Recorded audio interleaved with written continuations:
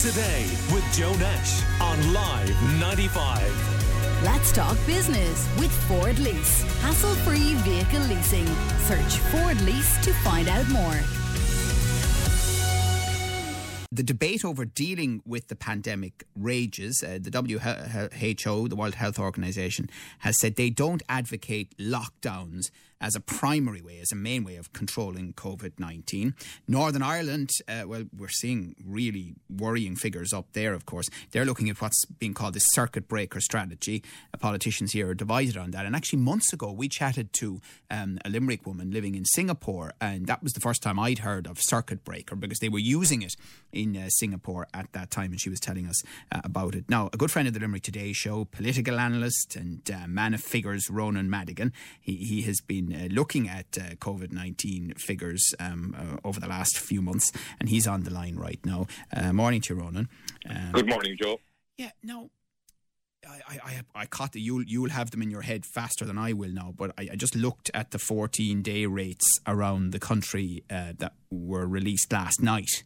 And yes, they are very worrying, including in Limerick, it has to be said.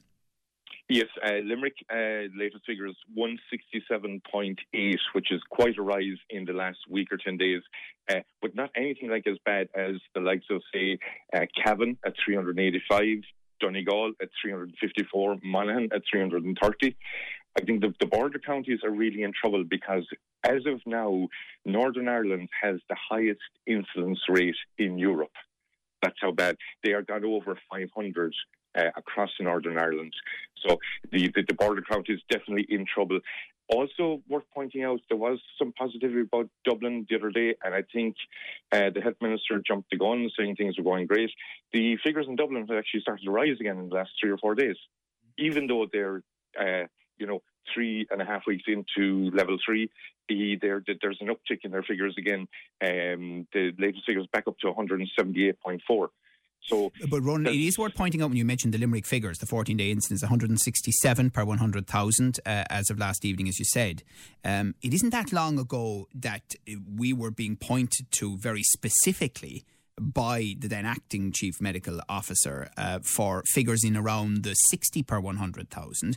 We got it down not so long ago to 45 per 100,000, and we're now up to 167 per 100,000.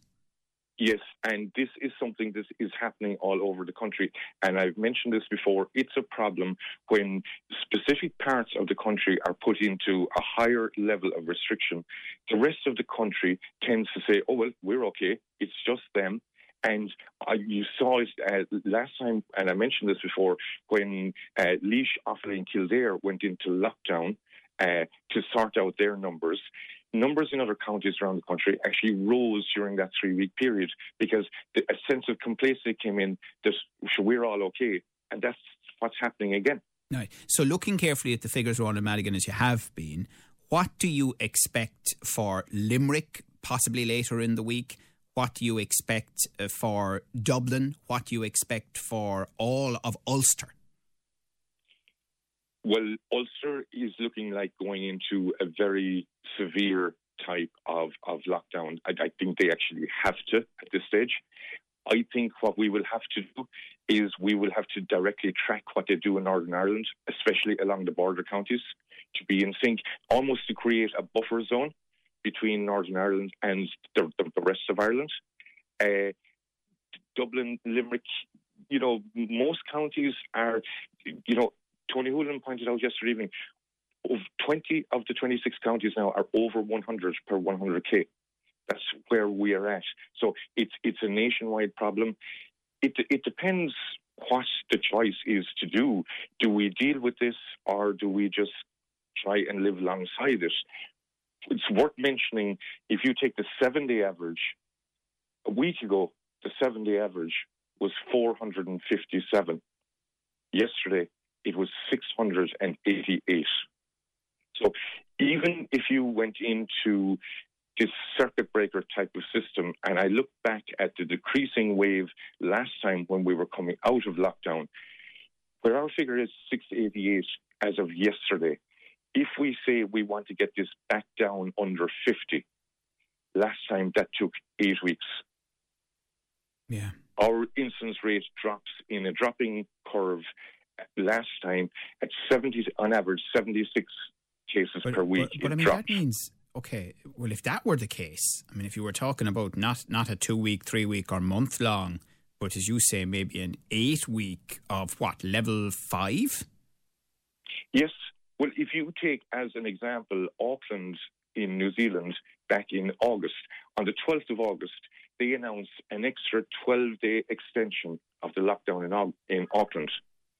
It took 6 weeks. It was the 23rd of September before that was released. So what they thought would take 12 days to sort out, to get to the target, took 6 weeks.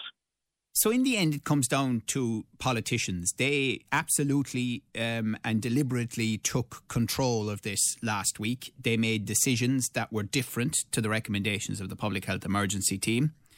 So the question now will be, do they stick with that? And do they go for county by county or regional restrictions, maybe going up to level 4, and leave other parts of the country at level 3?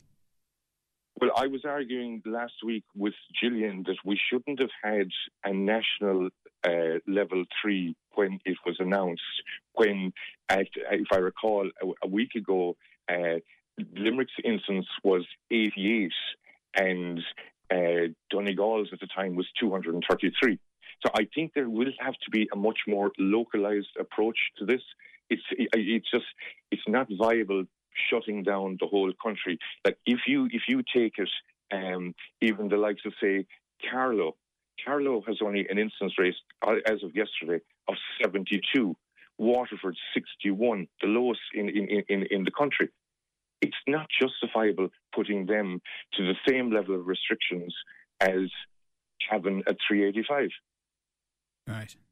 So it's a balancing question, but it sounds as though, you know, and this is just a statement of fact, that the government is going to come under terrific pressure. I mean, the budget today for one thing, and then straight away tomorrow, you are into trying to negotiate your way through these decisions. But on the other side, and there's no point pretending otherwise, there are other health issues, non-COVID related.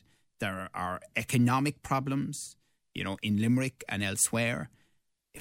Can the country deal with another lockdown situation alongside people's mental health? Yes, and that ties into what David Nabarro said in his interview with The Spectator. Now, certain people around the world took what he said out of context. As you mentioned, he said we should stop using lockdown as our primary control method. But he also went on to say, and this is a quote, the only time we believe a lockdown is justified is to buy you time to reorganise, regroup and rebalance your resources.